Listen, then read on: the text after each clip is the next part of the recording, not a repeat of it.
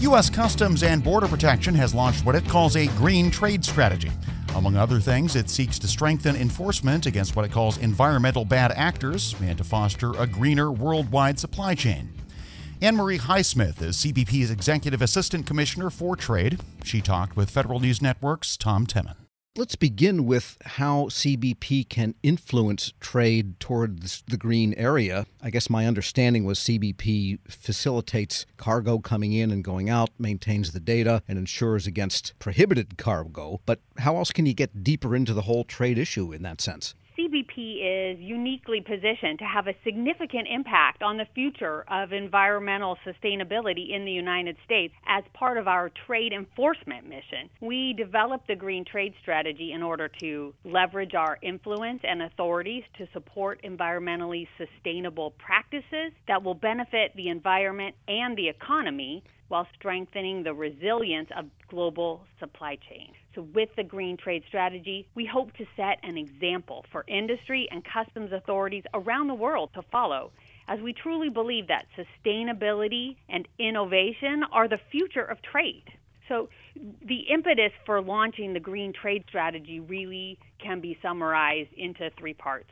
The first is that addressing climate change is a priority of the executive branch. The administration has issued multiple executive orders and policy statements that are focused on climate issues, and the Green Trade Strategy supports the administration's whole-of-government approach to addressing climate change. It also aligns with climate framework for the Department of Homeland Security.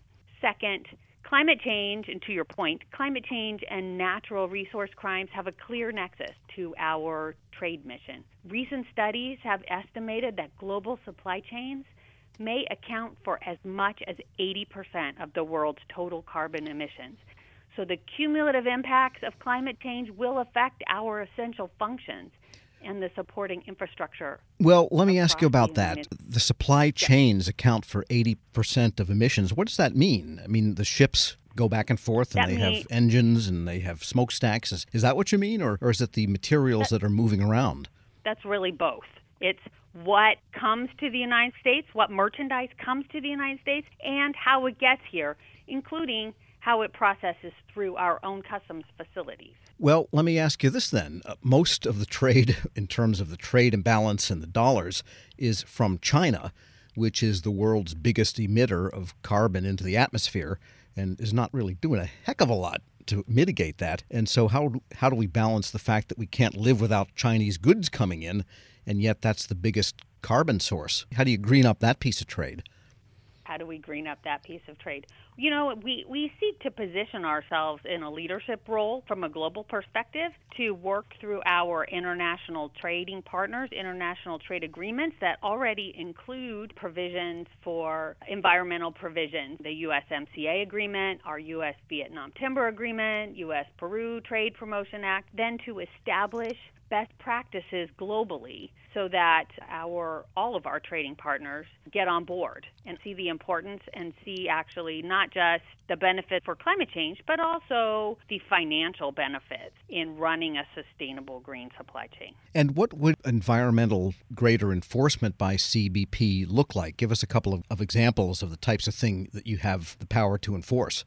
So right now we're using our existing authorities to really what we like to call defund the unlawful trade of wildlife that's covered under laws such as the Lacey Act, Endangered Species Act, Magnuson-Stevens Fishery Conservation and Management Act, CITES, and we're working with our NGOs and international organizations to target environmental crime. So we're talking about illegal logging, timber trade, the endangered fish, combating money laundering related to the illicit trade of minerals such as diamonds and gold.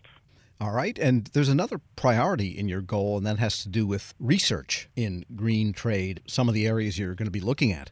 We're working to survey our international organizations and governments such as the World Customs Organization and the European Union, and engage with our industry partners, non-governmental organizations, and academic institutions to solicit ideas and perspectives on incentivizing the adoption of carbon-reducing practices. Right now, we have a really interesting project going on with the World Wildlife Federation and Virginia Tech to develop a targeting methodology for illegal logging and timber trade, and we're collaborating with Global Fishing Watch to deter illegal fishing by improving visibility into fishing locations. And we're also working with an NGO Sustainable Fisheries Partnership on a project in the Baja California Protected Zone to save the endangered totoaba fish and the vaquita porpoise.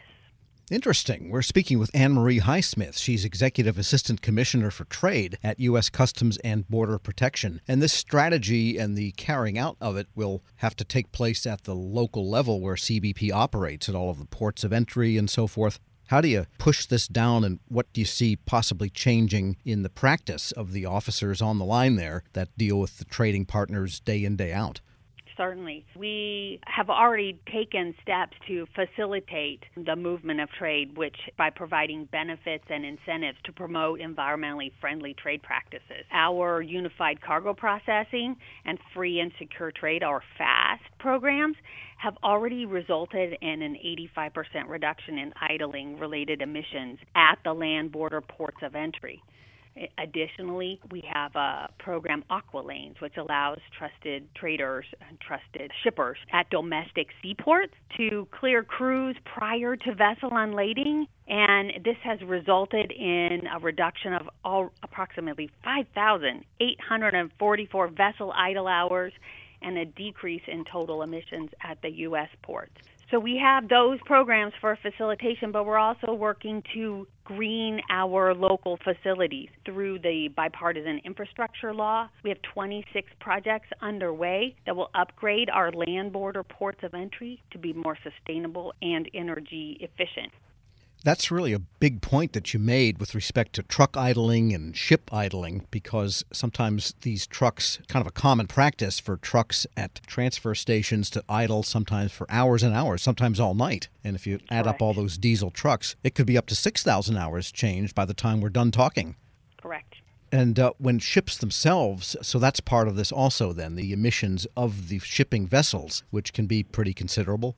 Yes, we're taking a really holistic approach. All the modes of international trade and travel will be part of our green trade strategy. We do have the opportunity because, as we noted at the top of this, 80%, up to 80% of total carbon emissions being related to global supply chains, we have the ability to move the needle and to look broadly at the sources of environmental degradation coming from our operations.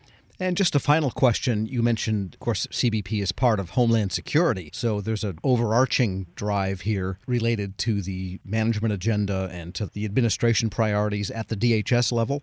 Yes, absolutely. DHS has its own climate change framework, and we are actively participating in that program. One interesting part of that program is the Climate Change Professionals Program, which allows us to carve out specific roles and internships for individuals who are interested and motivated to work with us on this, implementing this strategy. Also, DHS has a National Climate Resilience Prize competition that we are looking to promote green trade innovation among our industry partners. All right. Sounds like you've got a major project. This is not a short-term thing, is it? No, sir. We think that this will be an agency priority for many years into the future. Anne Marie Highsmith is Executive Assistant Commissioner for Trade at U.S. Customs and Border Protection. We'll post this interview along with a link to the strategy at federalnewsnetwork.com/Federal Drive. This episode is brought to you by Zelle. Whenever you're sending money through an app or online, it's important to do it safely. Here are a few helpful tips. First, always make sure you know and trust the person you are sending money to. Second, confirm you have entered their contact details correctly. And finally, if you don't trust the person or your recipient is rushing you to send money right away, think twice before sending money through an app or online.